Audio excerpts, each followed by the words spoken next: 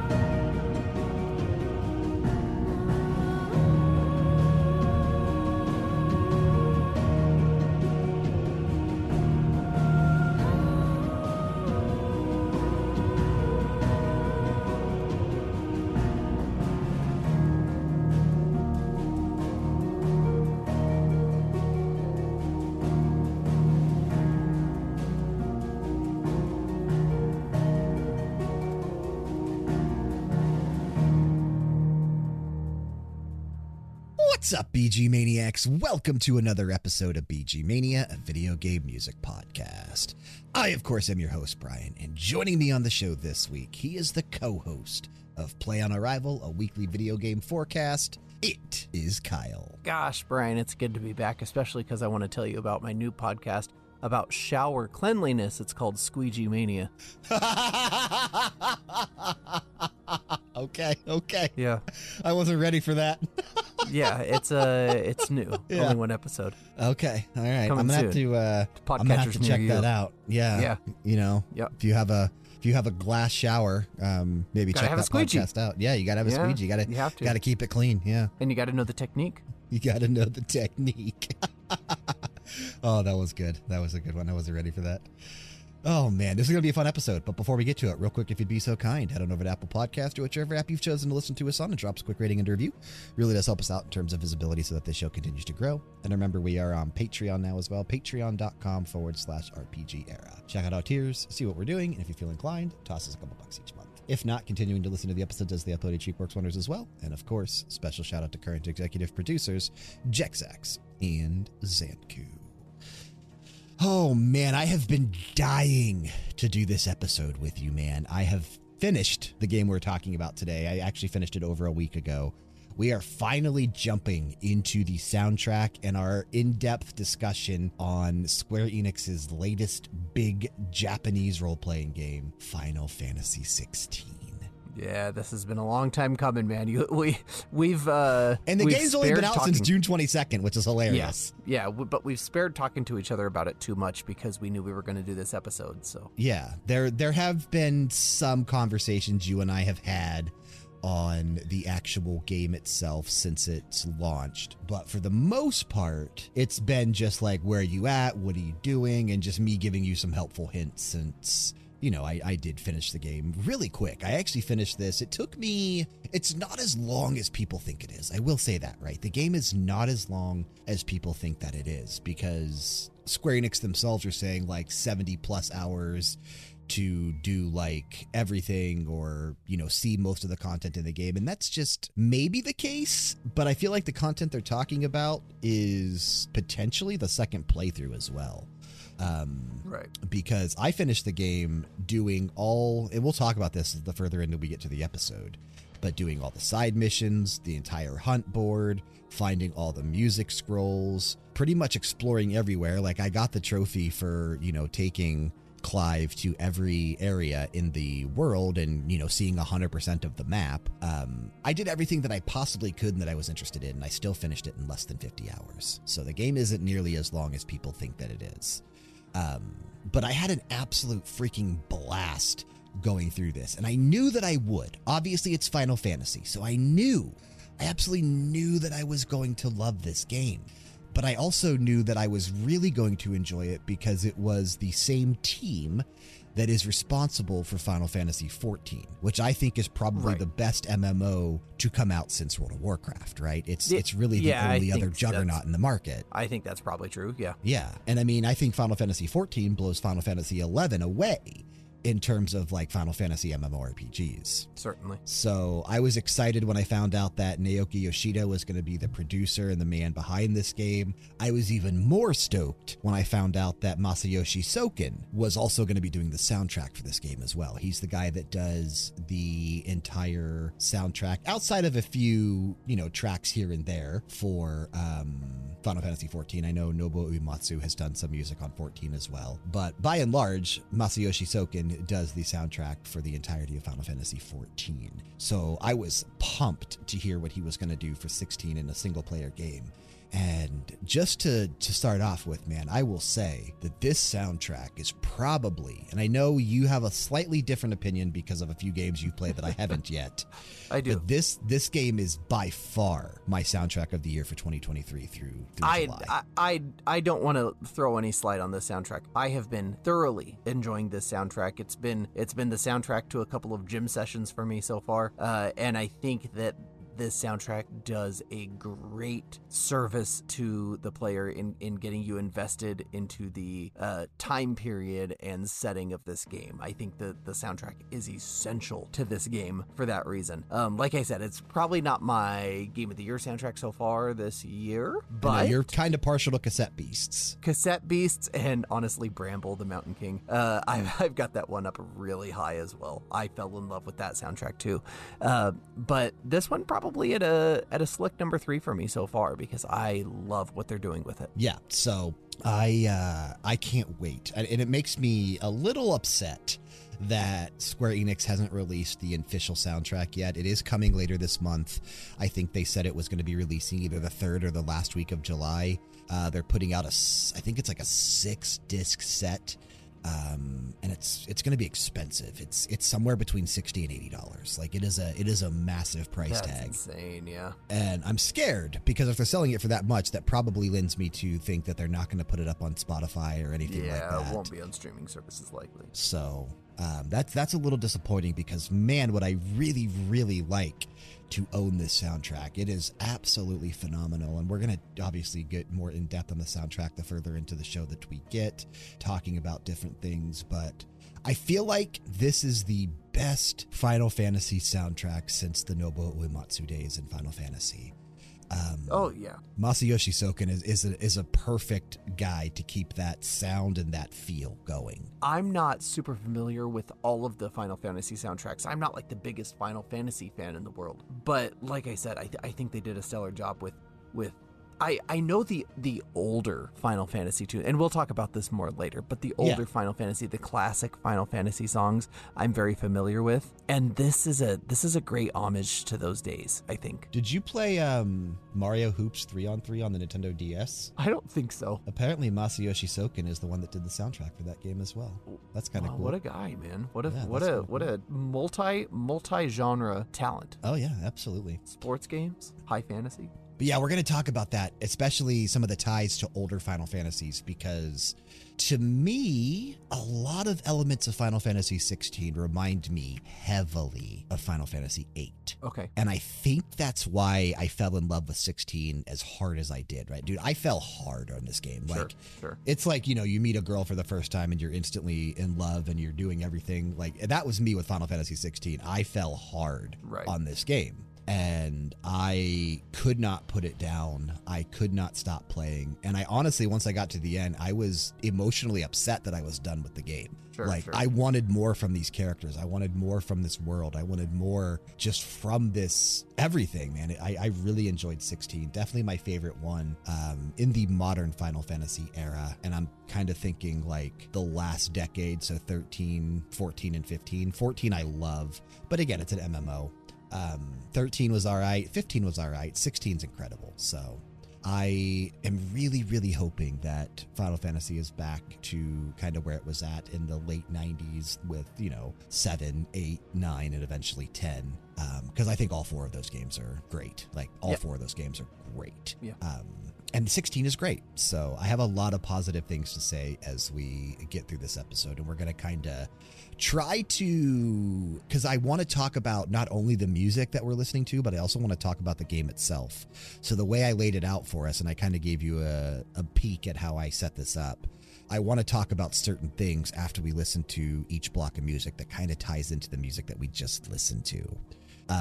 And starting off, we kicked off the show by taking a listen. And I will say I was able to find most of the, even though the official soundtrack hasn't been released yet, I was able to find whether it was through snippets of music that Square Enix has already officially released, or more specifically, there is an in-game jukebox that you have access to in your hub that you can collect these like musical scrolls or orchestral scrolls or whatever you want to call them throughout the world. Most of them are hidden in chests, but there are a few that you get elsewhere as well, through vendors and that kind of stuff. But those pieces of music are quite a bit what we're playing on the show today, since the official soundtrack hasn't been released yet. There was a guy uploading videos to YouTube that he was ripping from the game, but Square Enix actually asked him to stop. Of course they did. Of course they did. They told him he could leave up what he's already uploaded, and they're not going to, take him down or whatever, or put in flags to take him down. But they asked him to stop because they're going to be releasing the soundtrack officially later this month. So we don't have complete access to every track that is in this game yet, but we do have a fantastic sample of the music. And we kicked off by taking a listen to Land of Icons, which is otherwise known as the main theme from Final Fantasy XVI. And man, one of the things that I love about Masayoshi Soken is that he has really brought back the elements of leitmotif to the Final Fantasy universe, because there are so many callbacks, and we'll get into this further into the show as well, but there are so many callbacks to previous Final Fantasy tunes. There are so many callbacks as you first get introduced to a piece of music. You'll hear it again later in this game, reprised or remixed. He is a phenomenal composer that really captures the essence of what made these soundtracks great 20 plus years ago. Yeah, this title screen is the same feeling that I get when a new Zelda game comes out and you hear the Zelda theme mixed into the tune again, right? Oh, yeah. And it's a new song, it's a new tune, but you hear that melody placed into this new tune and you think, there it is. That's how we're tying these pieces back into this great canon of tons of music that has come out over the past few decades. And that's immediately what happens with the title screen music here, is you recognize that progression of notes, the do do do do do, all the way up and then back down, Yeah, and so good. And that from from Final Fantasy 1, I think, if I'm not mistaken. No, yeah, and literally 30 plus years ago. Yeah, they've been using that tune over and over again, but in different variations. This one feels much more dark and brooding, but it still has those key notes in that are the same as that original melody. And it's there's a beautiful a reason. melody. There's wonderful. A reason, dude. There's a reason it feels so dark and brooding. Yes. There's a reason, and we're going to talk about that too. Actually, I think we'll be talking about that after the first block of music. So what do you say we jump in and take a listen to our first 3 tracks? Can't wait. All right, so let's kick off. This is actually the first, outside of the title screen, the track we're going to start off by taking a listen to is probably the first piece of music you hear in the game. Because the game starts off with an epic icon battle between Ifrit and Phoenix. And, dude, it sets the stage for what's to come with these battles that we're going to be talking about a little bit later in the show. One of my favorite aspects about Final Fantasy XVI are these battles. So let's take a listen to Away from Final Fantasy XVI. Again, this released on June 22nd, 2023, and it was composed by Masayoshi Soken.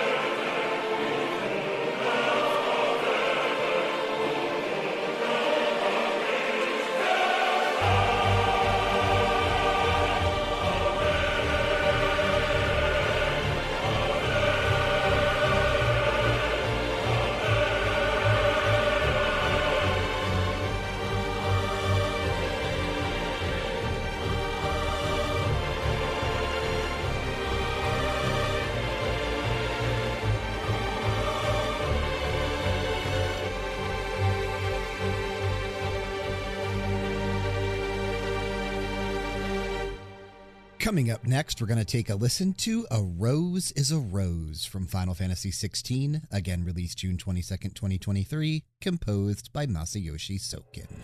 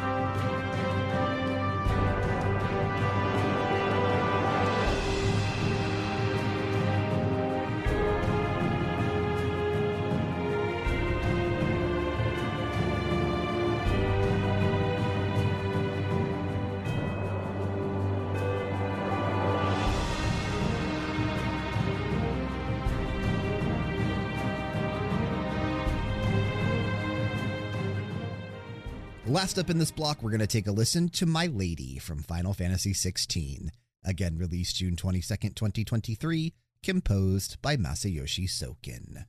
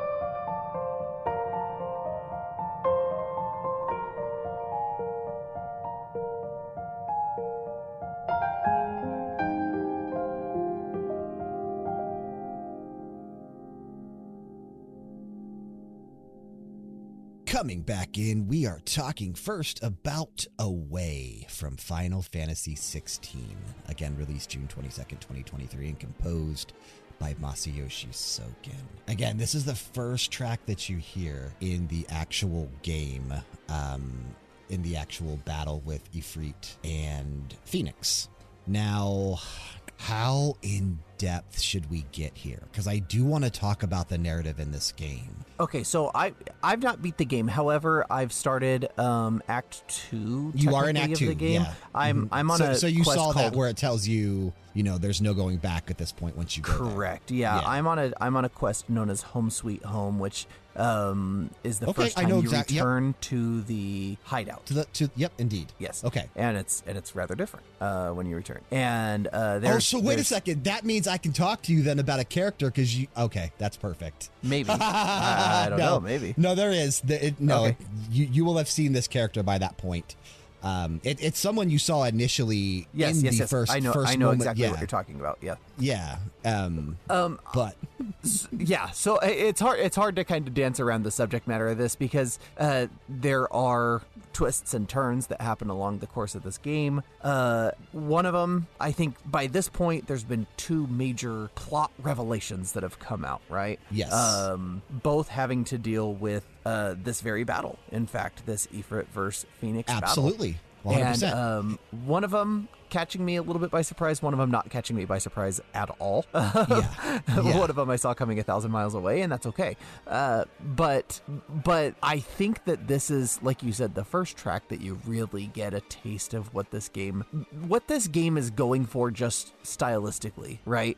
One of the things that we've talked about is that I don't want to say it's a disappointment, but I guess an unmet expectation that I had for this game is that it's almost hard to call this game an RPG, I think. It really is like the next evolution of what a JRPG can be. Well, this is more a character-focused action game. Oh yeah, it's very action adventure than RPG. Even like Uncharted, God of War, more so than a JRPG. Right, yeah.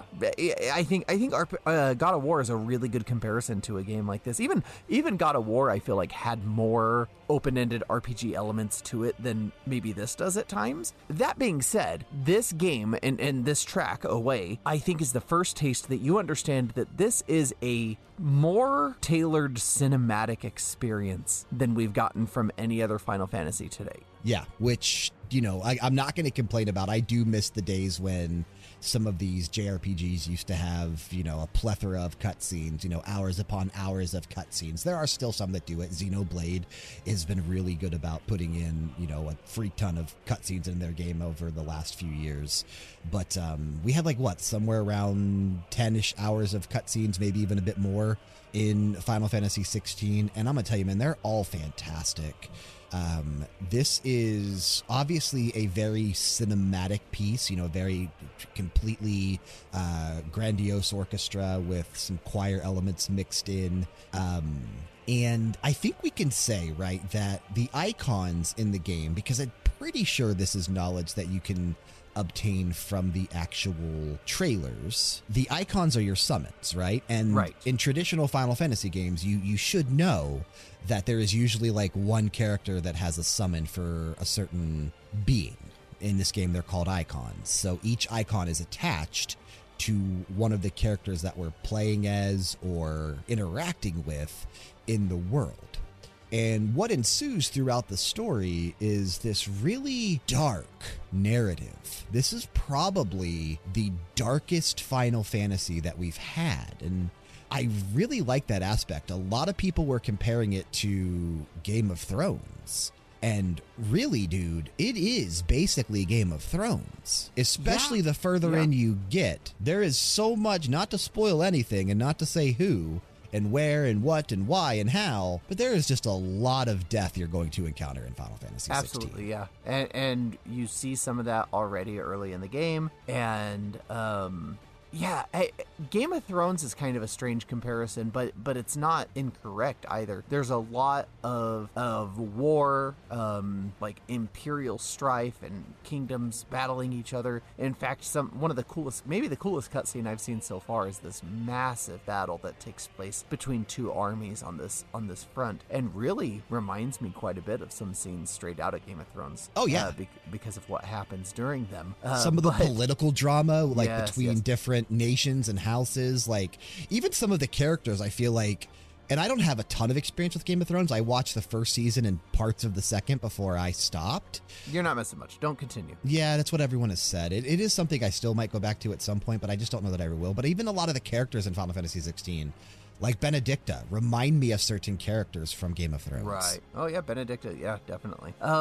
There's a lot of kind of high fantasy trope that goes into the story of Final Fantasy 16, and I don't mean that insultingly either. There's a kingdom that has taken these, this not race or species, but this class of people, and has made them less, right? And even though this class of people is probably the more powerful of the people, right? They have this kind of power given to them that nobody else has, and yeah, yet here they call them bearers, yeah, right, and they're beholden to the whims of the normies, I guess, the unpowerful, but really a kind of neat story about redemption and stuff like that I think is found, like I said, in a lot of high fantasy. You get stories about that, tales of that, and a story arc that will tug at the heartstrings at times, because there is a lot of cruelty that goes into the way that certain, powerful figures or, the rich or whatever treat these bearers. So it can get pretty emotional at times. Again, very dark story. Yeah, this song right here too, Away, the first one of that block that we just played, reminds me a lot of Karl Orff's song from the 1930s, O Fortuna, from Carmina Burana, right? When you pointed that out to me, I could absolutely hear the similarities. You hear it pretty quickly. Yeah. And I think not by coincidence, maybe, O Fortuna is it's part of a poem from like the 1300s, I think, that talks about the battle of mortals and gods, and your inevitable fate of what both mortals and gods meet at the end of the day, right? Ashes to ashes, right? And so I think that there is a lot of similar themes from Carmina Burana and O Fortuna, and what's going on in Final Fantasy 16 with what are essentially gods, right? Ifrit, Phoenix, Odin. What's the Ramja or whatever the lightning fellow's name is? I don't know his name. Ramu, yeah. But it's like Ramush. It looks Russian. But very similar themes, honestly. Absolutely. And you're not wrong comparing them to gods. And that's actually a story arc that we probably won't get into because it will go too far into spoiler content. But it's something that I absolutely want to discuss with you once you finish the game, because it's a conversation that you and I have been kind of having recently about that kind of stuff. That we got into I think conversation about that, didn't we? I forgot. Yeah. And this game actually ties into that a little bit, especially when you see how it actually ends. So I'm excited to talk about that with you eventually. Yeah. The middle track in that block we listened to is A Rose is a Rose from Final Fantasy 16. And this is the theme that plays in Rosaria, which is the home kingdom to the Rossfields, right? So in Final Fantasy 16, you are primarily playing as Clive. And Clive is the eldest son of the what's his title in Rosaria? Is he the Archduke, or is he? It must be. If it's the Grand Duchy, then it must be the Archduke. Yeah. I can't remember what title they actually gave to, and I can't even unfortunately remember his dad's name at this point, because he's not a small part. He definitely plays a small role in the early hours of the game. But what I like about how the game starts out, right, is that we just talked about you get put into this insane battle with two icons that technically has not even happened yet when you first start playing, because you play through that battle twice, really. Once at the start and then once again when it actually should happen. But as you start out in Final Fantasy 16, you are several years in the past. Clive is still a teenager. His brother Joshua is a young child. Yeah, a young child. He's the icon of fire, right? So he was blessed by the Phoenix, so to speak. And the story in 16 is that the Kingdom of Rosaria, right, every so often there is a child that is born blessed by the Phoenix that will, I guess, lead them to salvation or something like that. And for whatever reason, Clive wasn't it. So Clive has a very different relationship with his family than, say, Joshua does. and more specifically with his mom, right? Like, Yes. And I don't remember his mom's name either. I should, but I don't. But his mom does not really like him all that much, and whereas Joshua, she, is very attached to. But you also live with your. It's not your sister, right? It is a character that becomes, and it's very, very obvious in the opening hours of Final Fantasy XVI, becomes sort of a romantic story arc for Clive. And that is Jill, who is, she might be a duchess. I'm trying to remember her title as well. But she was from another kingdom. Something happened and she just came to live in Rosaria and stays with the Rossfields. But she's lived with them for quite some time and they all think of her as family. Rosaria is, again, a kingdom. And I do think this only plays in the actual, town kingdom area of Rosaria, because each area has a ton of different places you can go to. We're going to play some of those tracks a little bit later on in the show, but I consider this a town theme because that's primarily what it is. And this reminds me, you compared Ifrit versus Phoenix, that away battle theme, to O Fortuna. This reminds me heavily, especially with the trumpets and some of the brass instruments, to Stormwind City from World of Warcraft. Yeah. This one, you want to convey a feeling of grandiosity, right? In a city like this, you want it to be a backtrack of feeling like you are walking around one of the main ruling powers of its time, and that's the entire point behind having these kind of rolling drums that and end in a gong crash or something like that, and then these trumpets playing these long kind of heralding notes out of the background. It feels very regal and royal in that way, much like you said, Stormwind, straight out of World of Warcraft, has that feeling, and it's supposed to feel like the throne of the king. Yep, absolutely, and you really, really get that here. You really do. It comes across very strong. Stormwind City is still my favorite, probably, piece of music outside of maybe Arthas, My Son, and Invincible, and World of Warcraft. I am a big fan of those three tracks. But this is probably my favorite, quote-unquote, town theme from Final Fantasy XVI. And there are some really good ones as you go. There's some really good kingdoms. ones, yeah. There's some really good ones. But I think it's the elements that tie so heavily into Stormwind that really draw me to this track. And I like that you are playing it at this time when this track first, is introduced to you. You are playing as a younger version of Clive. You have your dog with you who becomes a very pivotal point to the story. His name is Torgal. He's pretty much your only other permanent party member. Right. And I say party member loosely because you only ever really do play as Clive in this game, right? It's not like other Final Fantasy games where you have a party of characters that you are doing actions for or potentially controlling. You can only ever control Clive. Now, you can give commands to Torgal through battle, but you can only control Clive, even when you have guest characters that join you later on in the story, because there will be times where characters will go on a mission with you or go on a main story or even a side mission with you. You never control them. You just control Clive, even in battle. And it is all action, battles. So we'll talk more about the battle system after our next block, because all of our next pieces of music are battle themes.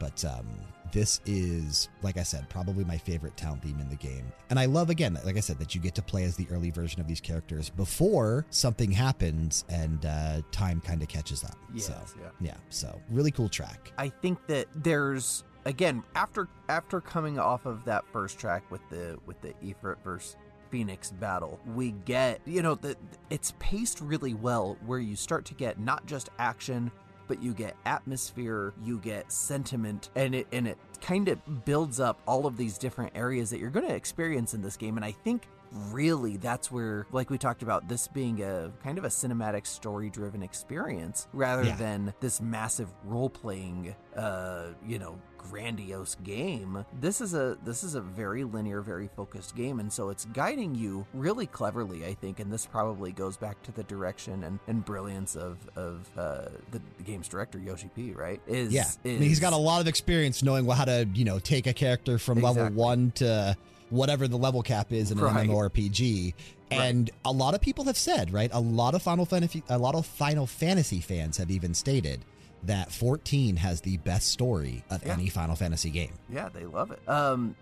But you see the progression between these three tracks, where there is action, there is ambiance, and there is sentiment, and that kind of plays a recurring cycle and theme throughout the rest of the game. You'll notice that as you go through the game, you'll have big climactic battles, you'll have moments of peace and ambiance, and then you'll have moments of sorrow, grief, love, deep emotion, and it's the resolution of these three and how all three of those kind of interact with each other is what I think makes this game really, really good and different than any other Final Fantasy game I've played. Yeah, and that especially stands out there, like you mentioned, with that last track we listened to in that block, officially titled My Lady from Final Fantasy XVI, again composed by Masayoshi Soken.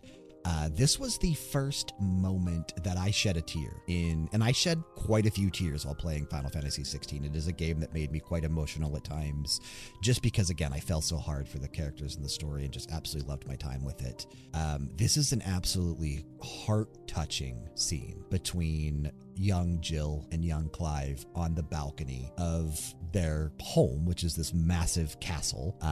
And it is at night, right? Neither one of them can sleep. There's the full moon shining in the sky above. And it's the first point where you really feel like there's something more between these two than just being in the same quote unquote family. Right.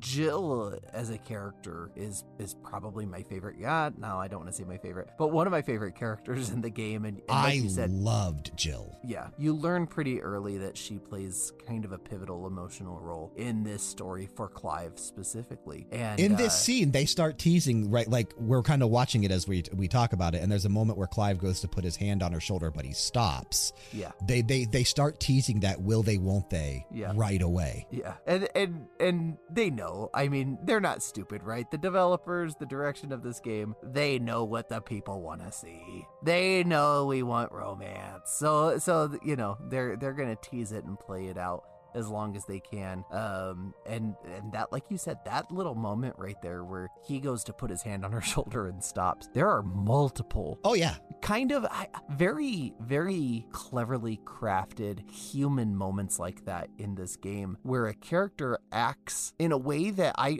don't think I expected video game characters to act. I mean, they're acting very human, very real, and they're doing things that I'm impressed that they were able to accurately convey those emotions and convictions in a video game. Agreed. And I just love how this is not a super complex track. It is, a very beautiful piano piece that Masayoshi Soken composed for this. Again, which is a staple to Final Fantasy games. Absolutely. I should mention.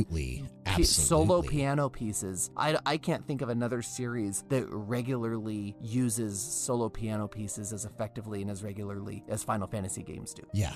And this particular scene when this track is playing, and I think this is actually, sadly, outside of, I think it is part of your jukebox as well. No, it's not.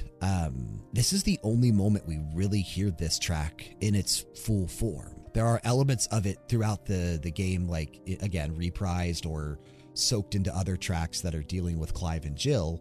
But by and large, this is really the only chance we get to hear it in its full. And it's not even that long. It's only like a minute, 55 seconds or so, because the scene doesn't last that long. But it's this particular scene that reminded me so much of Final Fantasy VIII between Rinoa and Squall. And in particular, it's the ballroom waltz from Final Fantasy VIII.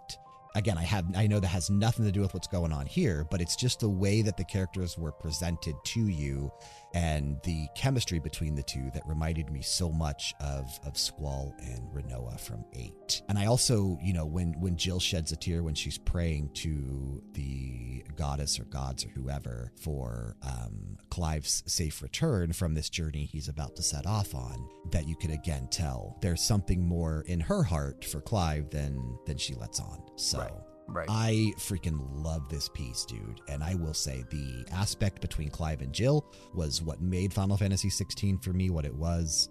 Probably my favorite aspect of the narrative was the dynamic between those two. Sure. we'll get into this a little bit more later too as we talk about more characters, but there's a lot of really interesting relationships that go through in this game. Some that remind me quite a bit of the Final Fantasy 15 relationships and characters. So yeah, there's some very cool links to that as well. Absolutely. Okay, shall we jump to our second block here? We have some battle themes coming up. That this is going to be a very, very epic block we're about to get to here. No slow pieces in this one. Good. Crank it up. Yeah, we're 11. about to crank it to 11 here for a bit. So let's go ahead and take it. Now, this is the only track, by the way, this one coming up here, the only one that I could not officially confirm the name of. So it is basically the battle music, the basic battle music that you hear often in the game. I don't know what it's called. We're just going to title it Battle Theme from Final Fantasy XVI. Again, this released on June 22nd, 2023, and was composed by Masayoshi Soken.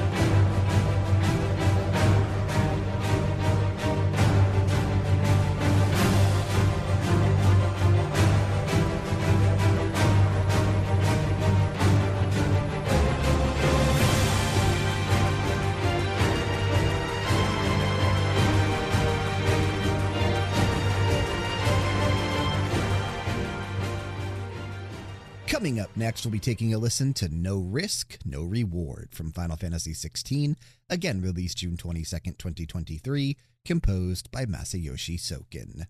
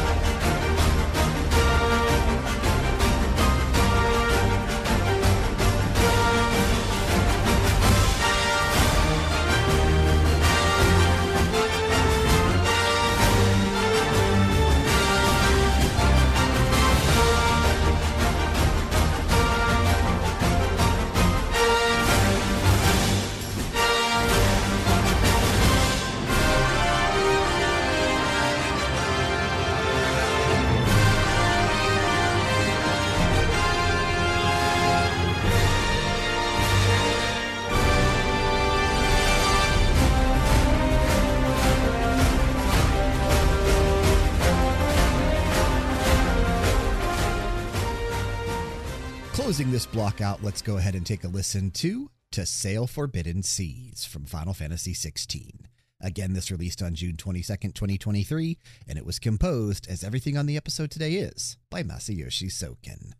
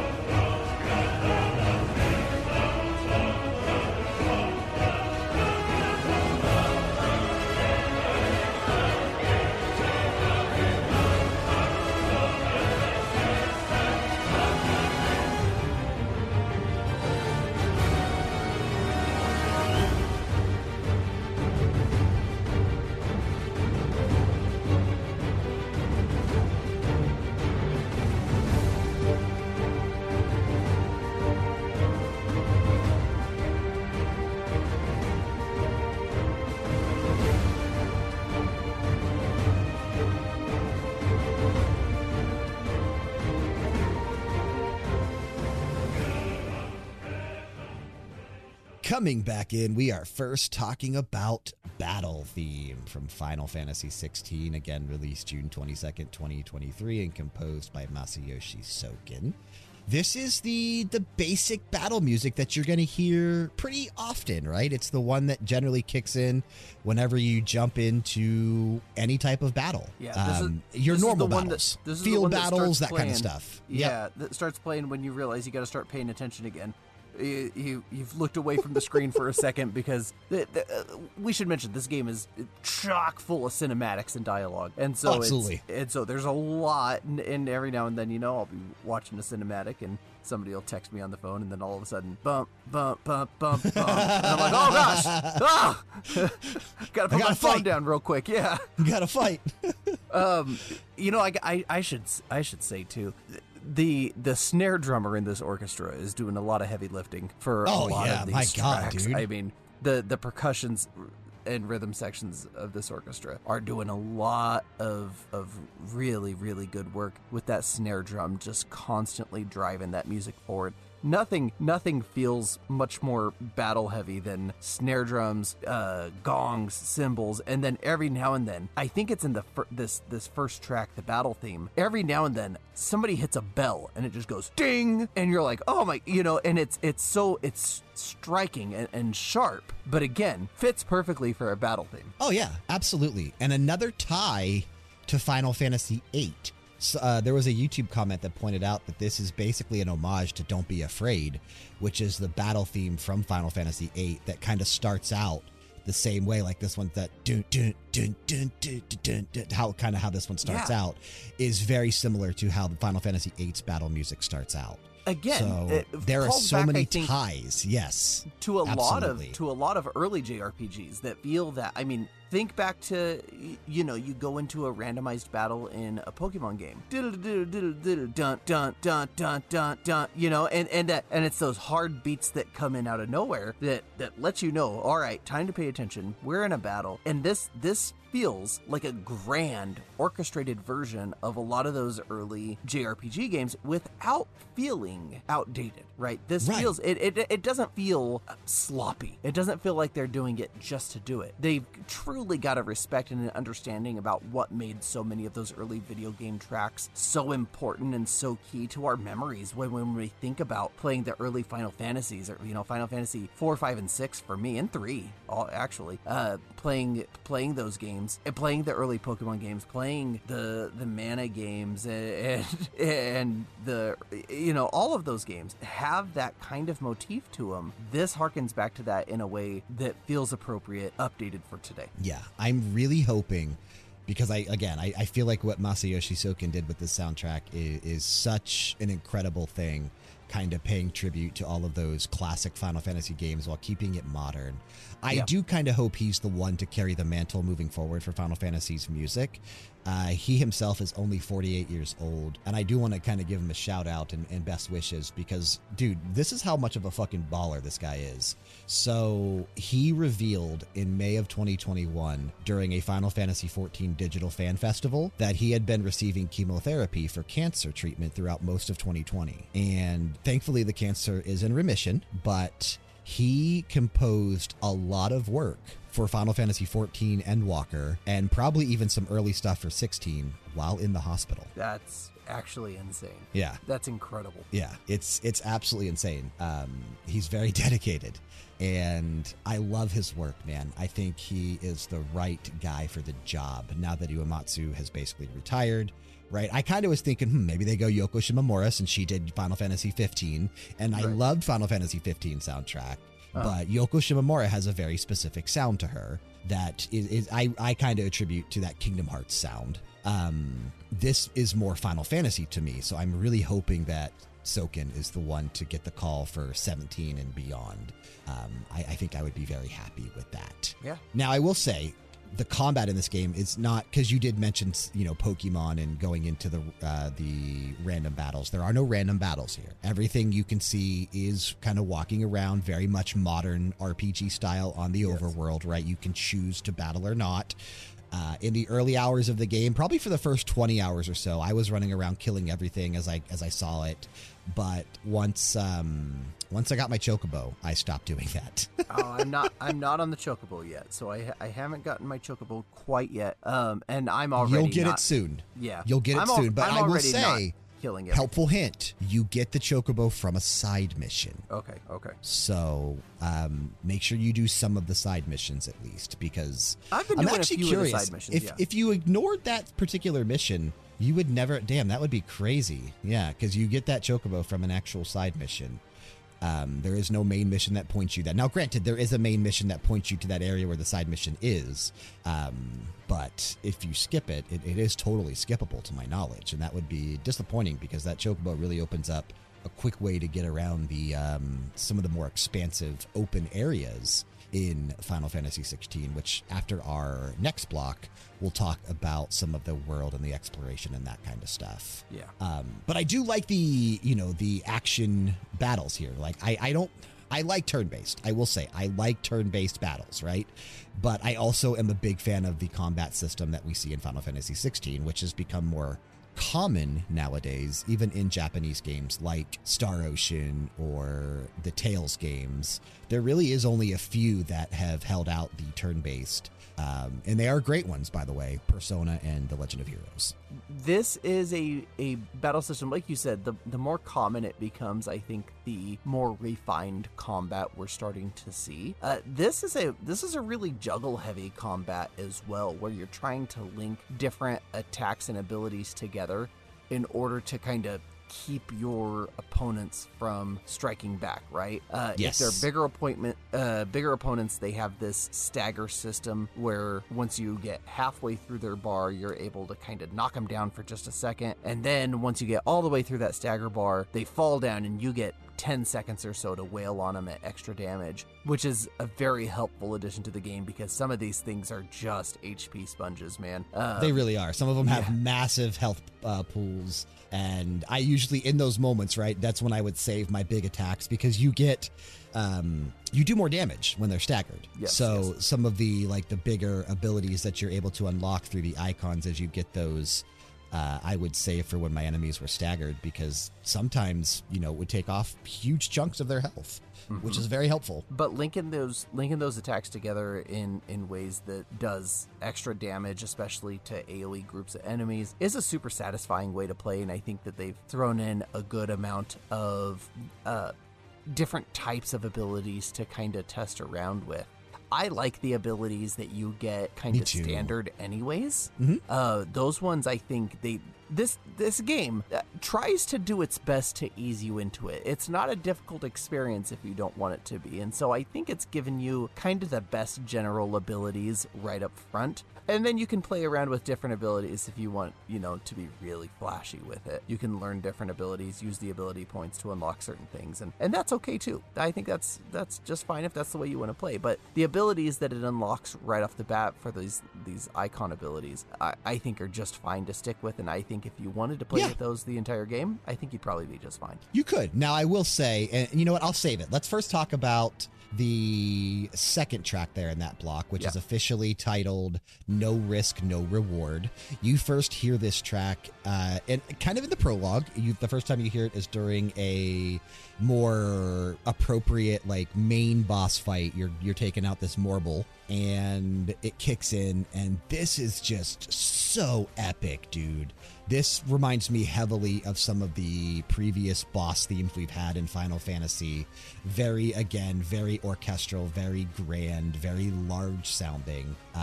I was hoping this would not be a unique theme, and it isn't, right? You do hear this very often in some of the non-icon main boss fights, like, say, for example, the Morble here, or a couple characters later on in the story, which I'm not going to get into because you're not there yet. There are times when this track will kick in, and every time it did, man, I was just so into it. It's such a great boss theme. Yep, yeah. And again, callbacks throughout some of the melodies and note structure here in this song to older Final Fantasy games. You know, it always feels like once the brass kicks in the music of this soundtrack, things are getting taken very seriously. Once you hear those trumpets start, bah, bah, bah, you know, like, then you know, okay, now we're doing something that's actually pretty important. And it's no different with this one. There's a lot of boss battles in this game. Not a complaint, really man, because the boss battles end up having of boss battles. Yeah, some really unique mechanics between the battles. And it starts out with this Morble one. You do this thing called cinematic clash, I think. Cinematic clash and cinematic dodge. And cinematic dodge and cinematic strike, I think, is the other one. And so they're glorified quick time events, I would say. Yeah, they are not 100%. Punishing at all. No, they give you plenty of time to push the button. Plenty of time. What I find fascinating is, and I've done this twice now, I will on purpose push the wrong button, because if you push the wrong button, it doesn't end the event and you try again. No, you take some damage. There is a punish sequence, and I like seeing what those look like. And so if I've got enough health where I think I'm going to survive the punish, I'll say, let's see what happens. You know, let's give this guy a hand up. And you get a really cool thing where now the enemy is beating down on you so hard, and they're doing somersaults, high fly, Dragon Ball Z flips, throwing you into a brick wall. You're thinking, what the? Oh my gosh, you think it's game over. And then your character rebounds and you get to go on with the fight. I think that's a very, very cool mechanic that you can actually miss some of them and still get very neat animated sequences. Yeah, it's super cool. This is actually when this track, this Morble one that we're kind of seeing here, this is actually the first boss you encounter in the game. And it does give a good representation of how some of like bigger than life and larger than life some of these bosses will actually be. It's so much fun. It's so cool. I really enjoyed it. The last track in that block we just listened to is one of my favorite pieces of music in the entire soundtrack to Final Fantasy XVI. We listened to Sail Forbidden Seas, again composed by Masayoshi Soken. This is primarily the battle theme that will take place during most of the Icon battles, but it's not exclusively for the Icon battles. There are a few other moments where it will play. Seems like it plays in the most special boss fights, right? Yeah, this is the plot-driven boss fights. This is where you hear this, yeah. Yeah, and this is just so epic, dude, with the choir, with the strings, the way they kind of fade in and out. Mm-hmm. And then there is a moment in this track that starts out at the 2-minute and 15-second mark, basically, where the music drops out and it goes into this like cello or string. I don't know if it's a cello, it might be a violin, but it's definitely a stringed instrument where it's just so much slower and there's like a little bit of melancholy in there, but a little bit of hopefulness as well. Mm-hmm. And the way that it's timed out, right? Kicking in at the 2-minute, 15-second mark. Usually at that point in the fights when you're going through, something is happening in that fight that actually makes that musical shift in this track make sense. Yeah. Especially like the first time you hear this track is during the Benedicta fight. That is relatively early on in the game, and there is a moment in that fight where something happens and you get this musical shift, and we're going to talk about that after our next block, because there is a lot of tracks that do dynamically change in the scope of what's happening in the game. And I just think when Kaiichi Okabe and Nier is very good at doing that as well. You think back to like Nier Automata, how they had like dynamic versions of the same theme that would get bigger and add more instruments, but then when a battle was over, that would drop out and be more like calm and peaceful. Some of the music in Final Fantasy XVI reminds me heavily of that style. This track being the first one that did so. I love that slowdown version. It's so dope. Yeah, pulls that choral arrangement in again, that mostly men's choir arrangement.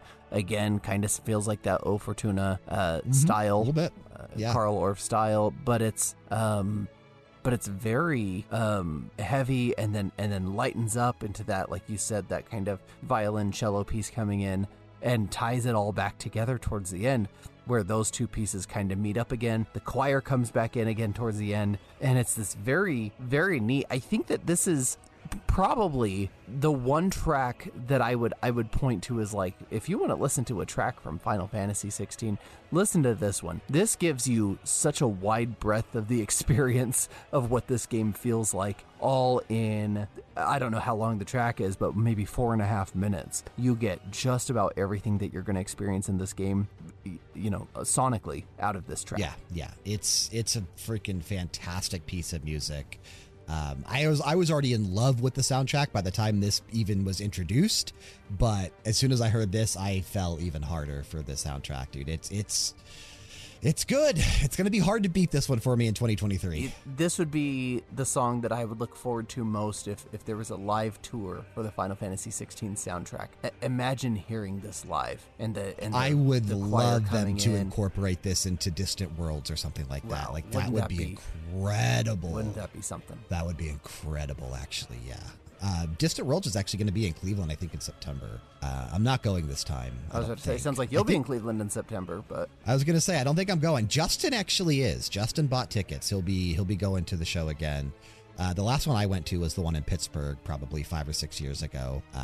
But damn, I don't know if they're gonna have time to mix in the music to 16 already. But if I find out that they are, I might try to get some secondhand tickets, maybe off the marketplace or something like that. But once I know that they are going to start incorporating music from 16 into Distant Worlds, I might have to go check out a show, because I would love to hear this live if they choose to do it. It'd be so sick, especially if they brought a choir in. It'd be so sick. Yeah. It'd be so sick. All right, man, we got another block of music coming up, and this is going to be kind of a more slower, chill block coming off of that more high action, intense block. We have some, well, first of all, a touching piece of music that is a character theme for the most part, but then we have 2 area themes as well that are very well done. So let's go ahead and start out by taking a listen to Duty from Final Fantasy XVI. This released again on June 22nd, 2023, and it was composed by Masayoshi Soken.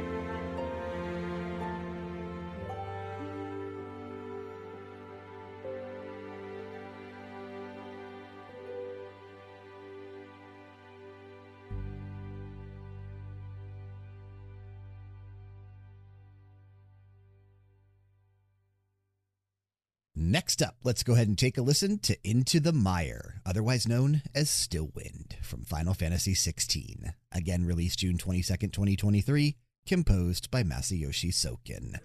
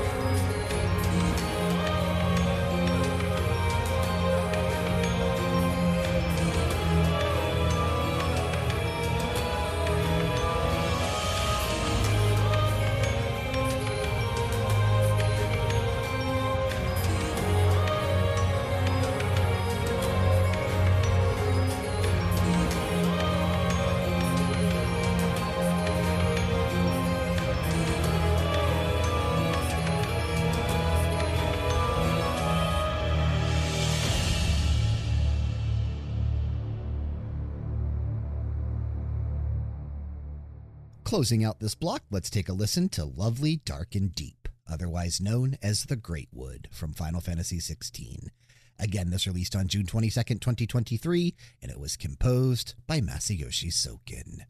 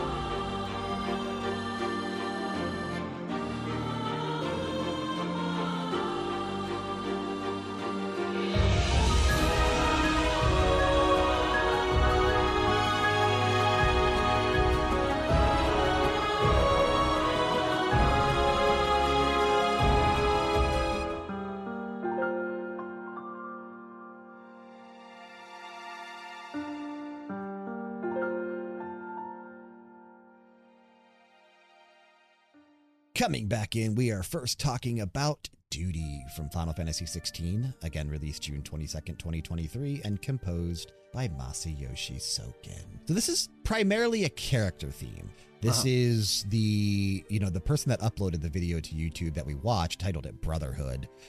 It is basically the theme between Clive and Joshua. And there was a YouTube comment that pointed out that elements of this track are actually from Away, the one that we listened to earlier on in the show, the one where we talked about the icon battle between Ifrit and the Phoenix. This is a slowed down version of some of the elements that are in that track, and it makes sense. It makes sense in the overall for the narrative. It does, yeah. And that's such a cool touch. Again, I love when composers do that and they call back and they have those leitmotifs that call back to certain things. I absolutely love that. And again, this one is emotional, not as emotional for me as My Lady was earlier, the Lunar Serenade track. But this is a very, very good piece of music that it almost fits Joshua more than it fits Clive. Right. And I absolutely love that. Yeah. This feels like Joshua's theme, I think, narratively to the overall game. This is the one that I would relate closely to Joshua, right? I would link to him as I link those two in my mind. But also the harp in this one. Ooh, chills, man. Absolute chills. That's an audio trigger from early Final Fantasy days. Again, another callback is bringing in that harp. It's hard to think of maybe any video game soundtrack that's used a harp as prolifically as the Final Fantasy series has. But it's also such a tender instrument, right? It feels so soft and so gentle. There are no rock harps you know, or there's actually, an electric harp. I know. There is. There is. Yeah. But there are people that actually use harps in rock tracks that are actually sick as hell. That's true. That's true. There's a metal for everything, as they say. But yeah, there really is. But I'll have to link you to a band, Melissa Bonet, one of my favorite female singers right now. She's primarily the lead vocalist for Ad Infinitum, which I've sent a few tracks to you in the past. Yeah. She has a side project where one of the girls that's also in that band is a harp player, and dude, it's so sick. But linking this track, I think, mentally to Joshua too. You know, he is the, well, what do they call it? The dominant, right? Is that the dominant of the Phoenix. Each of these characters that are associated with one of the icons, they're called dominants. Yes, right. So even though it's fire, right, the Phoenix is seen as a symbol of good and rebirth. Well, it's a symbol of life, right? Yeah, absolutely, rebirth. Yeah. Mm-hmm. Whereas kind of crucial to the story is that there is a second fire icon, which is the Ifrit, and that's what throws off the balance, is having two fire icons. There's not supposed to be two. There's supposed to only be the Phoenix. And the harp is, I think, most traditionally associated with choral hymnal music related to early, cathedral hymns in Christianity. Creation and that kind of stuff. Yeah, absolutely. Yep. So linking the dominant of the Phoenix, which celebrates life and rebirth and renewal, to the harp, I think was a wise stylistic choice there. Joshua really is the personification, the embodiment of that in the story of Final Fantasy XVI. And Joshua is such a good character. Man. Yeah, they did a really good job not making him an annoying little boy. Annoying little kid. Yeah, he's such a good character. And you could tell, even at the age that he is, and without giving spoiler content away on the show, he had his head and his heart in the right spot. Right. And that's really, really, he was beyond his years, right? Like physically and emotionally beyond his years, which is really, really cool. Yeah. And I've got, we've talked about it on Max Level, Play on Arrival, LDG, whatever, multiple times. And I know I have on Media Files 1,000 times. Stories about brothers are a touching theme for me, a touching story for me, because I have 3 sons of my own. And I see that the brotherhood that they have with each other. My kids are fantastic friends with each other. That's not always true, that there are days that they fight, but my wife and I go through great lengths to make sure that my children love each other, that they respect each other and are kind to each other. We don't allow, fighting and roughhousing and hitting in the way that becomes mean, because we don't want them to become enemies. And in fact, there are times where, my wife or I will get mad at one of our children, and we'll see the other one start to stand up for them and say, "No, Dad, no, this happened." Or, "No, Dad, it was me, in order to kind of spare their brothers the wrath of their parents, I guess. But we allow them to act as advocates for each other, because in the real world, they're going to have to do that. That's what you need for each other. Like, that's just the way society is now. For each other. And I want them to do that. We allow them to do that. And that's, you never get any animosity in this relationship between Clive and Joshua, even though there could be, right? Like you said, Clive ends up kind of being the ugly stepchild of this family, because he should have been the dominant. Theoretically, he should hate Joshua. Exactly. But that's not the story that they played for Final Fantasy XVI. He's Joshua's shield. Yeah. And I'm glad they didn't. I'm glad that Clive loves Joshua for who he is. Absolutely. Yep. Oh my God. That's part of the song we're listening to again right now when the it's good. I don't know what instrument that is that kicks in, but it is superb. Oh my God. Okay.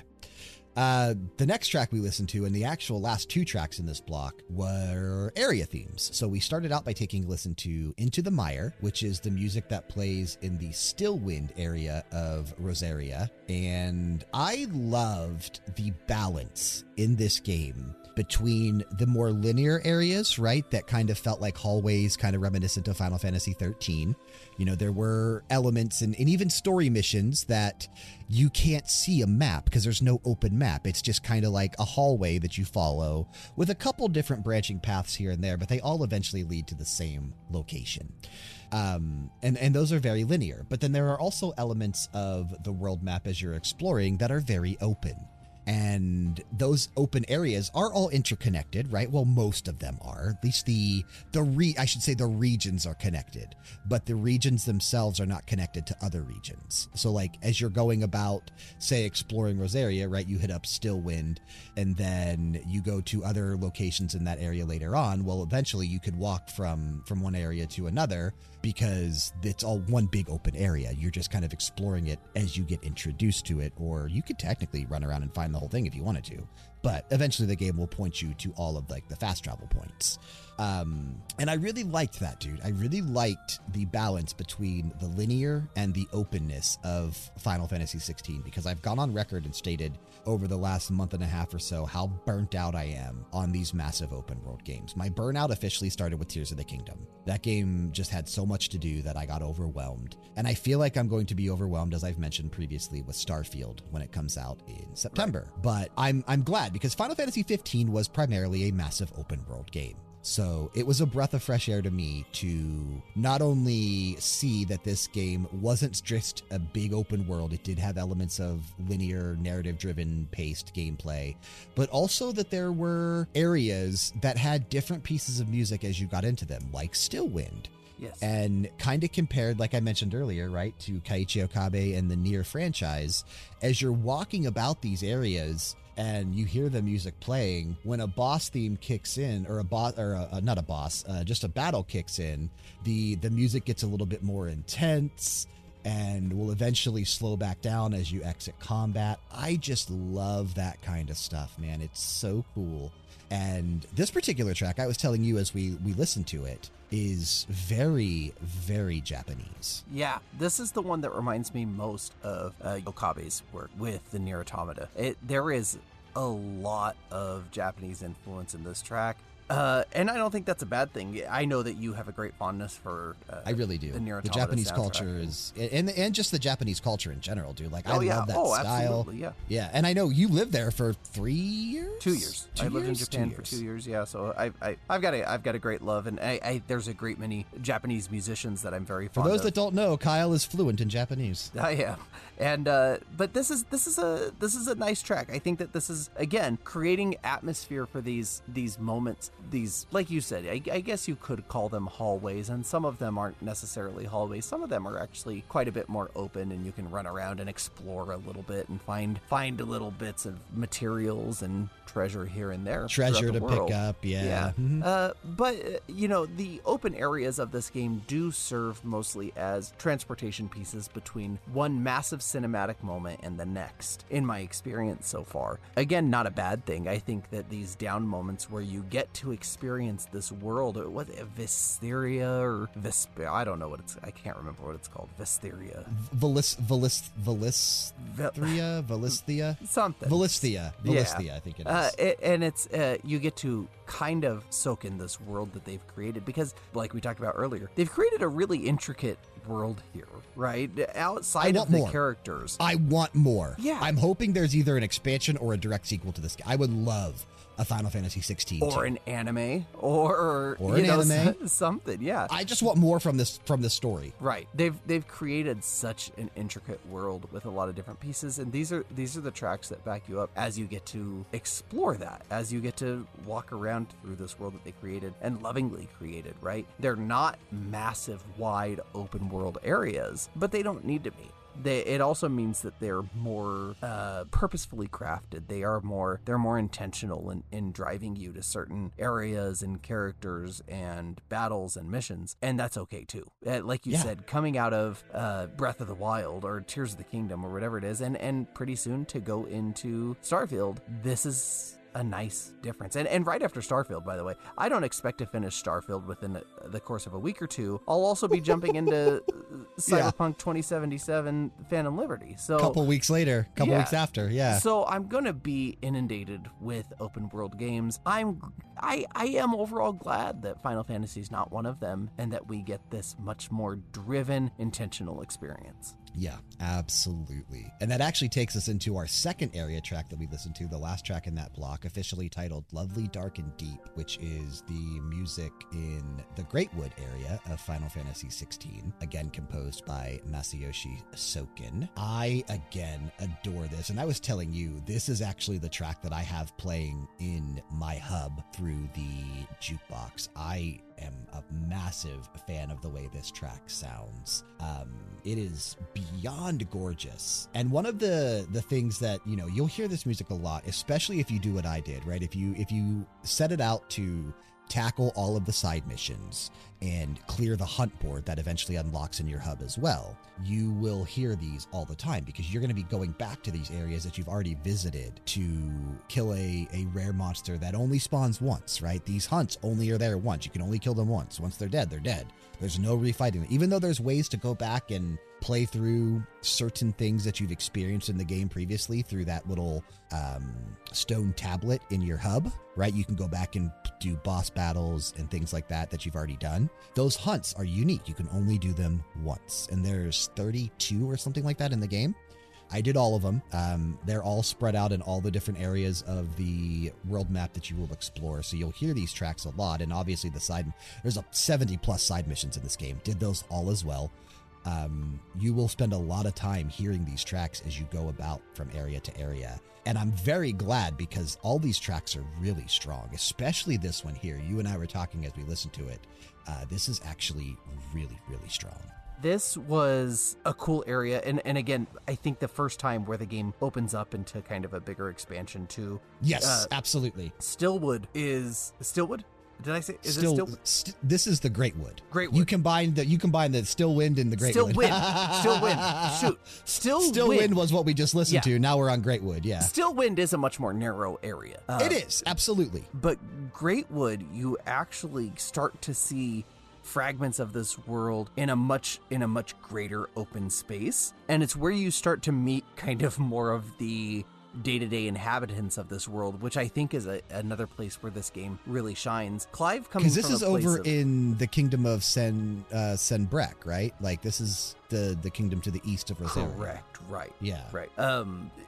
They could have done a better job with the map in this game of kind of explaining the different nations and where they laid and, you know, allies and wars and whatever. A little confusing at times. Yeah, it does get a little confusing as to where you are geographically, I think, because the areas don't link, because it's not an open world. So you do get kind of lost in the sauce there, I think, in the lore. But this, you know, as very heavily reminds me, now that you say that, of Pokemon Arceus, the way they did that. Oh yeah, that's actually a pretty decent comparison. You're right. Yeah. Mm-hmm. If only you could catch some of the weird creatures you see in this game and use it rabid tigers and the weird little plant creatures and all the different colored chocobos. Yeah. Blue chocobos and brown chocobos. Yeah, they have some cool looking chocobos in this game. Lots of spiders. Indeed. Yeah, lots of spiders. And I like that as you're exploring these areas, right, you are seeing remnants and artifacts and pieces of a civilization that existed previously. Kind of reminds me of a Xenoblade Chronicles. Very Xenoblade Chronicles. You know, this is technically, by the way it happened, right? This is, see, in my head, and not to get too deep into spoiler content, I feel like this is tied somehow to a previous Final Fantasy game, whether it's 8, whether it's another one, I don't know. Oh, interesting. But I feel like this is tied because you see elements of technology that don't exist in this world anymore, that exist, like airships and that kind of stuff in other Final Fantasy games. So I know Velistia has never been a continent or a world that we've explored before, but who's to say the name didn't change when humanity or civilization sprung back up? And it's one of those things that I absolutely get into when it comes to sci-fi, and I love having conversations about that with you, because who's to say there wasn't another ancient civilization on Earth that existed tens of thousands or millions of years ago that we just have no record of anymore because all the artifacts are now dust. Right. Like, it's totally possible. Yeah. Totally possible. And I love that they explore that theme here in this game. Yeah. This track has a lot of breathing room in it. The Great Wood track has a lot of kind of notes will play and then rest for a measure. You know, it's just open. And there's nothing playing over it. There's long string pulls of the woo as they kind of fade out. And then the piano, you know. Absolutely. Much in the way that I think Tears of the Kingdom, Breath of the Wild would give you very ambient tracks. This is a very Tears of the Kingdom track. You're right. Yeah. The way that there's not a ton going on. Yeah, very not ambient, a ton going but on. It leads to wonder, right? It leads to exploration. It lets you take in kind of the softness and the beauty. And it should be said, I think this is the most beautiful game I've played in a long time. It's gorgeous. Graphically gorgeous. It shines in every aspect. The character models, the monsters, the combat animations, the cinematics, the lighting, the everything just pops in this game so well. Lindsay was watching me play and she mentioned it. She goes, "This is beautiful." I said, "I freaking know, man." They knocked You were even saying like this is the game that makes you wonder what the hell PS5 and Xbox Series games are going to look like in 5 years at the end of their life cycle. Yeah, if in 4 or 5 years they're making games so much better than this, I can't believe what that'll look like, because this one is just gorgeous. This looks like a movie in many places. And so these tracks like this that let you wonder and explore lend to that and actually let you breathe in, this geography that's been created. Yep, absolutely. Well said. All right, man, we're almost at the close. We have one more block of tracks to listen to, and before we close things out with our final thoughts on Final Fantasy 16, you ready to get into this last bit of music here? Let's do it. All right, we're going to start off by taking a listen to another excellent town theme. The one you hear the most because if you choose to leave it playing, but it will be the one that you hear the most often, at least for the first section of the game, because it is the music to your hub. So let's go ahead and take a listen to Hideaway from Final Fantasy 16. Again, this released on June 22nd, 2023, and it was composed by Masayoshi Soken.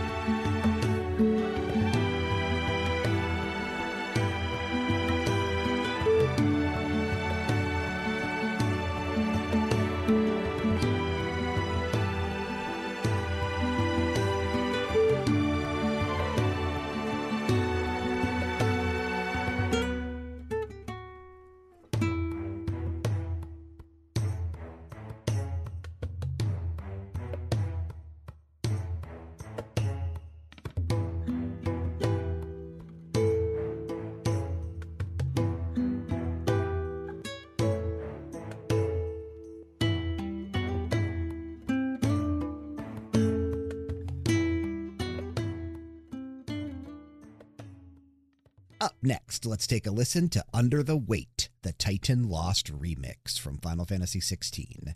Again, this released on June 22nd, 2023, and it was composed by Masayoshi Soken.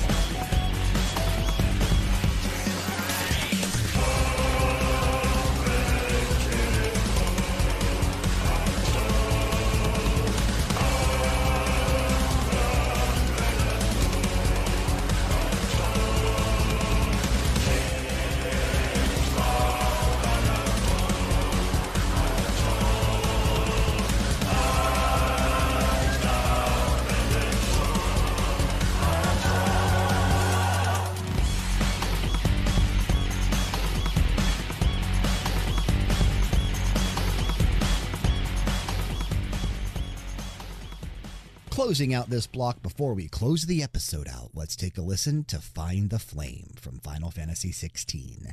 Again, this released on June 22nd, 2023, and it was composed by Masayoshi Soken.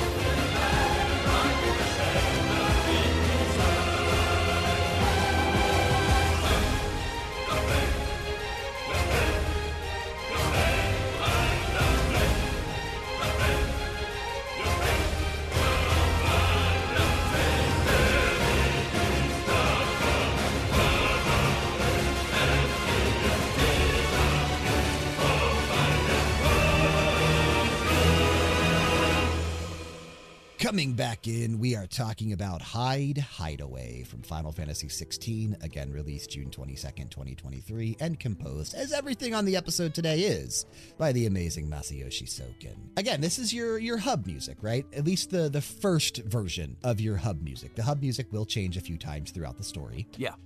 Primarily when something major happens in the narrative that switches the dynamic of the game. But this first version of the Hideaway music is my favorite. That acoustic guitar is so enchanting. Does this track remind you of any other tracks? Like not from this soundtrack, but does this give you a feeling of any other track from a different soundtrack? I want to see if you know what's in my brain right now. You should. Maybe?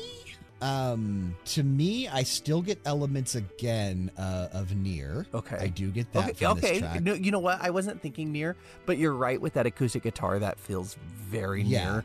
in many places. Kaiichi Okabe is very good with that, but I don't know. Again, I knew that wasn't what you were thinking of, so no, I don't know. This feels like the original tavern theme from World of Warcraft to me. Oh, you're right. Which has been co-opted to the... Which we have played on this show previously. Yeah, it's been co-opted into the Hearthstone theme. It has, and they've got... And so it actually feels more like the Hearthstone theme song to me now, I think, just because that's what I associate it more with. But that's what with that acoustic guitar and kind of the drum,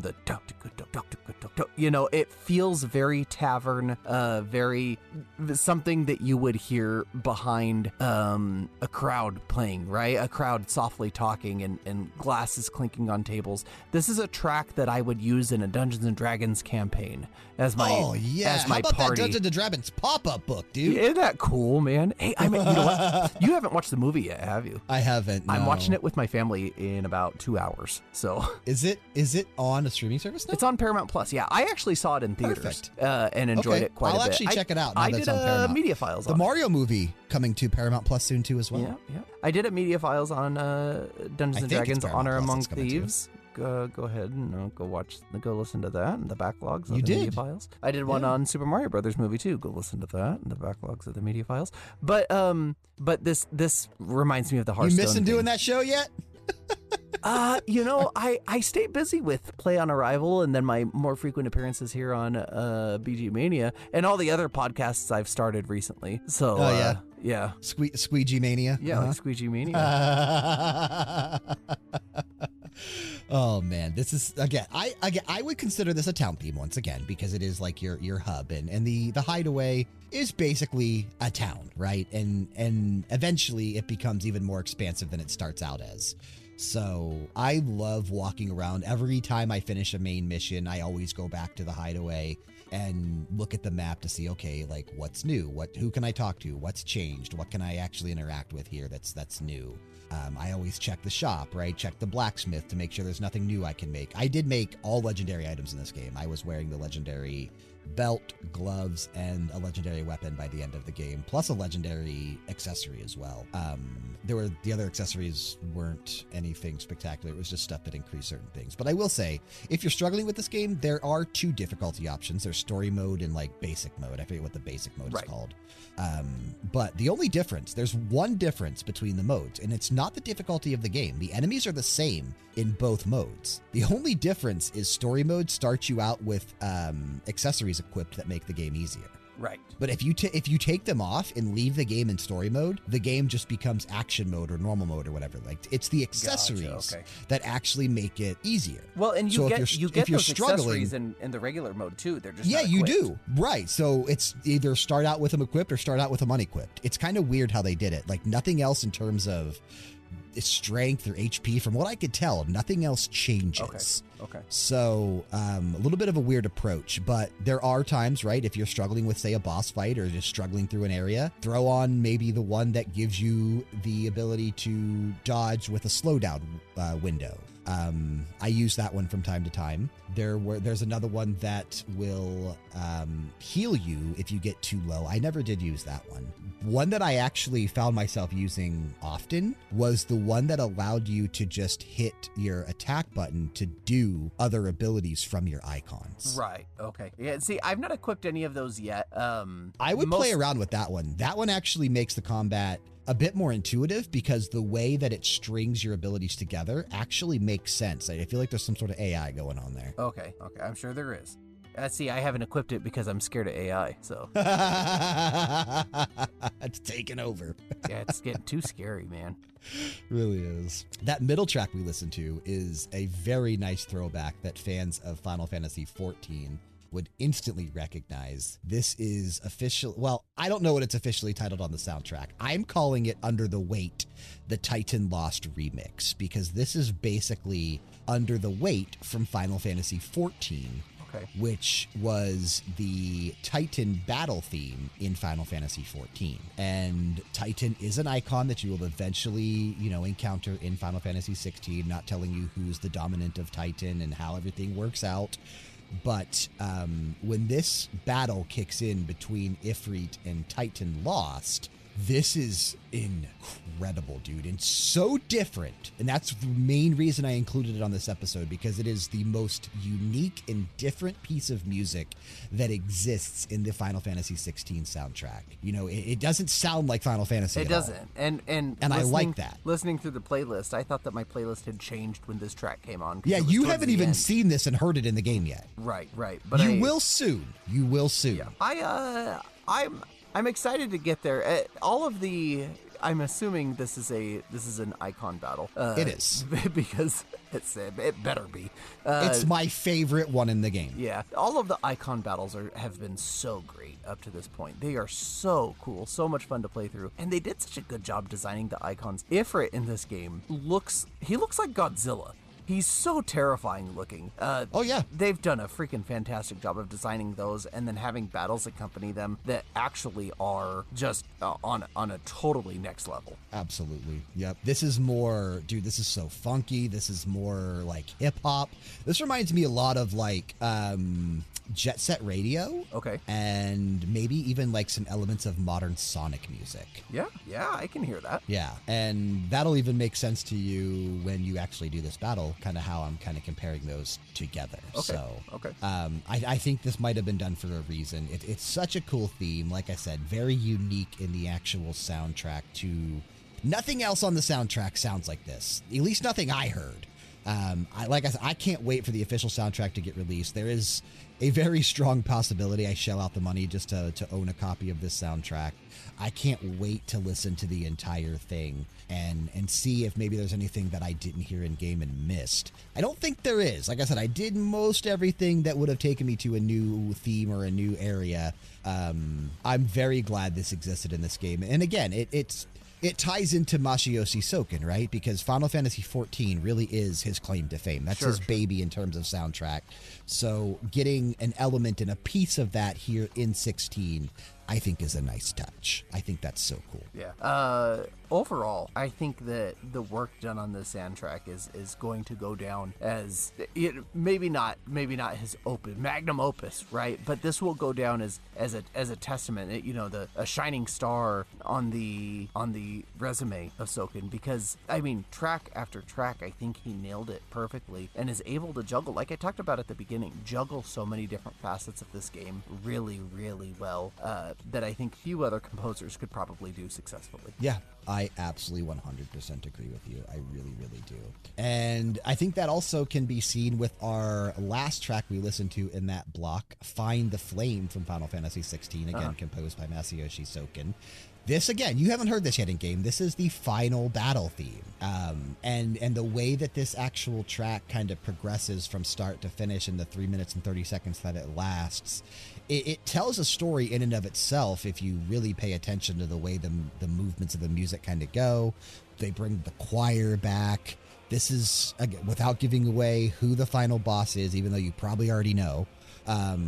But I think that this is a very, very good final battle theme or final boss theme for Final Fantasy, which is a franchise that generally has very over-the-top, grand final battle themes. And I think this one does a very good job of that as well. This is there are melodies, there are elements of this song that are reprised from the remainder, from the entire, from so many songs we've heard previously. Part of the soundtrack, right? Yeah. This it's like a big melting pot of everything. Yeah, this is the reprise, this is the finale that you would see in a musical theater soundtrack.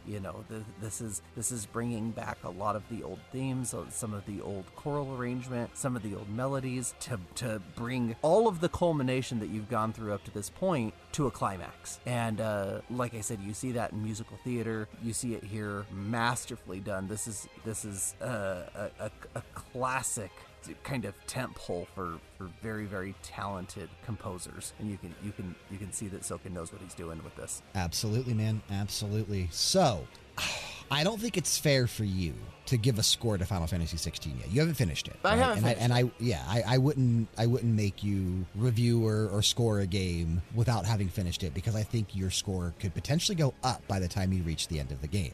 Yeah. But what I want to know now, you're in Act 2, which is, there's 3 acts in the game, so you're about a third of the way through in terms of the main story. Well, Act 3's relatively shorter than the other two, correct? Act 2 is the longest, yes. Right. Act 3 is probably on par with Act 1 in terms of length. So maybe a little shorter than Act 1, but it is definitely kind of like the culmination phase of the narrative. Act 2 is where all shit hits the fan and everything just goes wrong, and you have so many moments. It's the longest one. Where you're at now, what are you leaning towards in terms of like your overall thoughts and kind of like a score? But just, again, leaning toward, not official. This game has given me a lot of conflicted emotions. I mostly love everything that I've been experiencing so far. I think it's oversimplified for the sake of telling the story that it wants to tell, which is awesome. The cinematic part's awesome, but the gameplay becomes, I think, overly simplified. Like we talked about, it's hard to call this an RPG, I think, in many ways. Even the gear is attack and defense, or attack and HP. I mean, you've got like 4 stats you have to worry about, and it's just numbers for the gear. That's all it is. And so you're not trying to replace things with different effects or different abilities. It's a kind of a bare bones RPG, and I think I wanted more out of that. However, the cinematic and story driven experience that I'm getting, I'm incredibly pleased with. I would probably, I'd probably put this right around a 9.0. And I would have higher than I thought you were going to give it, actually. I would have said 8.5. However, I think that the voice acting is that extra bump to 9.0. The voice acting has been so good. Fair. Now, me having finished the game and doing primarily everything that, narrative and story-wise you could potentially see, there's just a few things I didn't collect. Like, I didn't get everything in the game, but everything that had story elements to it, I definitely did. From start to finish, I don't think it's a 10. There were times when I was like, man, I'm really leaning toward a perfect 10, but I finally settled at a 9.5. Like, that's kind of where I came in as my overall score, which is kind of in line with a lot of other reviews that exist for Final Fantasy XVI. I think officially on OpenCritic, it's sitting at an 89, which is still phenomenal. One of the most highest rated games of 2023 so far, sitting just under like Street Fighter 6 and Resident Evil 4 Remake and some things like that. And tied with Dave Obviously, the Diver. Tears of the Kingdom. Tied with Dave the Diver. But this is still one of the highest rated games of 2023, and I think it's rightfully deserved. This is definitely, bringing Final Fantasy back to a lot of mainstream fans. Even casual fans are interested in this. It's one that I think could help the series moving forward. I'm really excited to see what they do now once we finally find out what Final Fantasy 17 is going to be. I don't imagine we see anything announcement-wise for a few years on Final Fantasy 17, but I do think we see 17 sooner than we saw 16. 16 was impacted by the coronavirus pandemic, right? Like, because 15 came out in like 2015 or 2016 or something like that. 15 had been out for 7 or so years until we got 16. Right. But 2 of those years were delayed work because of the pandemic. And theoretically, it seems like they've got 2 different teams working on Final Fantasy now. They do, yeah. So they do. So we could have a much more regular churn out of Final Fantasy games than we've seen previously. And that's all thanks to Yoshipi's work on Final Fantasy 14. Yeah, he showed everybody that he knows how to do a Final Fantasy game to justice. So I'm excited to see what they do. This was Creative Business Unit 3 or something like that, which is not usually the team that does the mainline Final Fantasy games.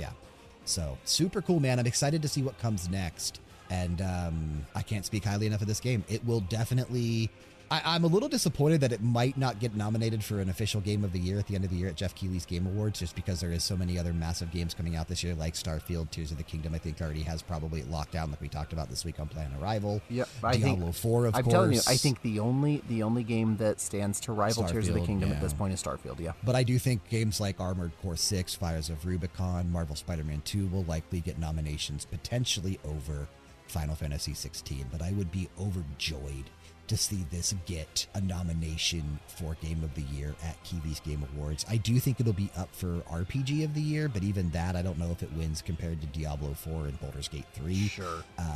But this will be for our end-of-year awards that we do at RPG Era over on Plan Arrival, because we're still going to do those. For my pick, Final Fantasy 16 will be really high up, if not my number one. I know it will.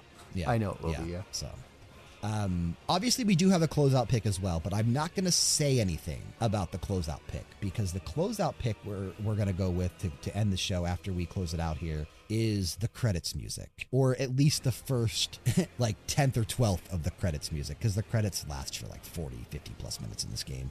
But this is the music that plays during like the final cutscene after the final boss, the track we just listened to, Find the Flame. And it's officially titled My Star, again composed by Masayoshi Soken with vocals being done by Amanda Akin. I think this is gorgeous. And I love the actual lyrics that were written by Michael Christopher Koji Fox for this particular track. I think it's really, really touching, very emotional, and you'll see how a lot of it plays in, even with the name of the track being My Star. Once you get to hear this in game and see kind of what's going on and see how it ties everything back together, the name of the track makes sense, the lyrics make sense. This is a gorgeous final piece to end the soundtrack to Final Fantasy XVI. So I think it's the perfect way to close the show. I think so. All right. Well, unless you have anything else to say or promote, like I usually ask Bedros if he has anything to promote there at the end of the show. I doubt you do, but anything to say or promote before we get out of here? Oh, man. You know what? Next time I'm on, I'll have a new podcast to promote. So we'll wait for that. Okay. Yeah. And for those that, are more interested in hearing more Kyle, he will be back. I don't like to give away, and I still not going to, but I never usually give away here on BG Mania. If you listen to other shows, I usually give hints or sometimes just flat out tell you. But here on BG Mania, I never give a hint or any ideas as to what's coming up next in the schedule. But Kyle, you will be back with me next month for a bonus episode. Woohoo! on a game that you are very, very excited about. I am, yeah. This is gonna be way more fun for me than it is for you, I think. Yeah. Now, granted, I'll really enjoy listening to the music and talking about it, but you're gonna have to carry the discussion on the gameplay because I won't really have played it. Yeah.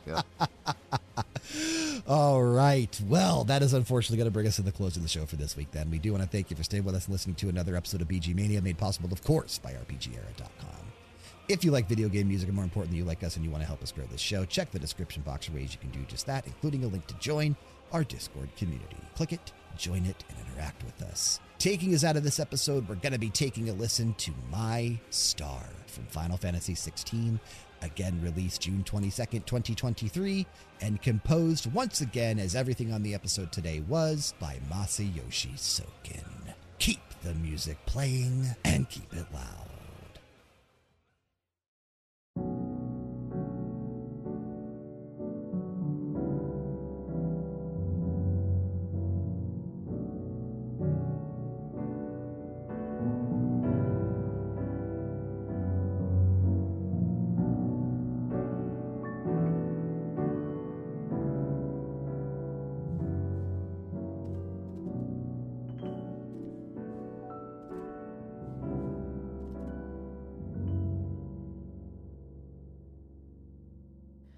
Starlight,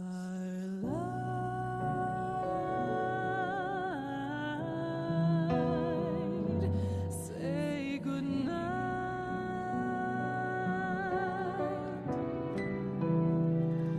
Star bright,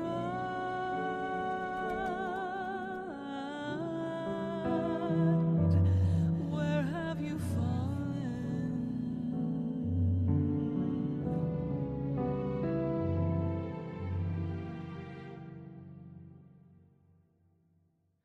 Starlight,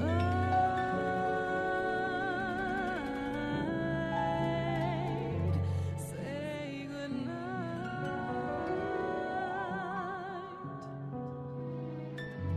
Star bright,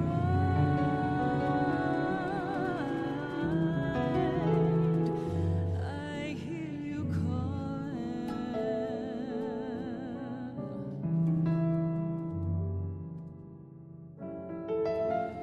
Fire, a fire that filled the night.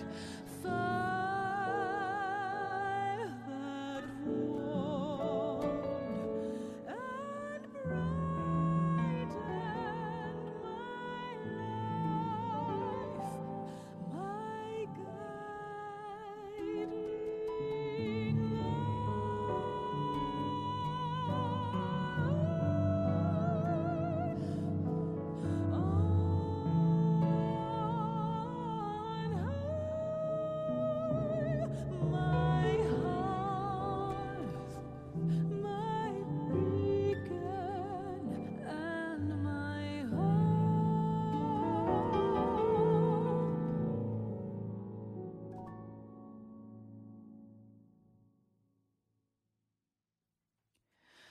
A sky of scattered tears,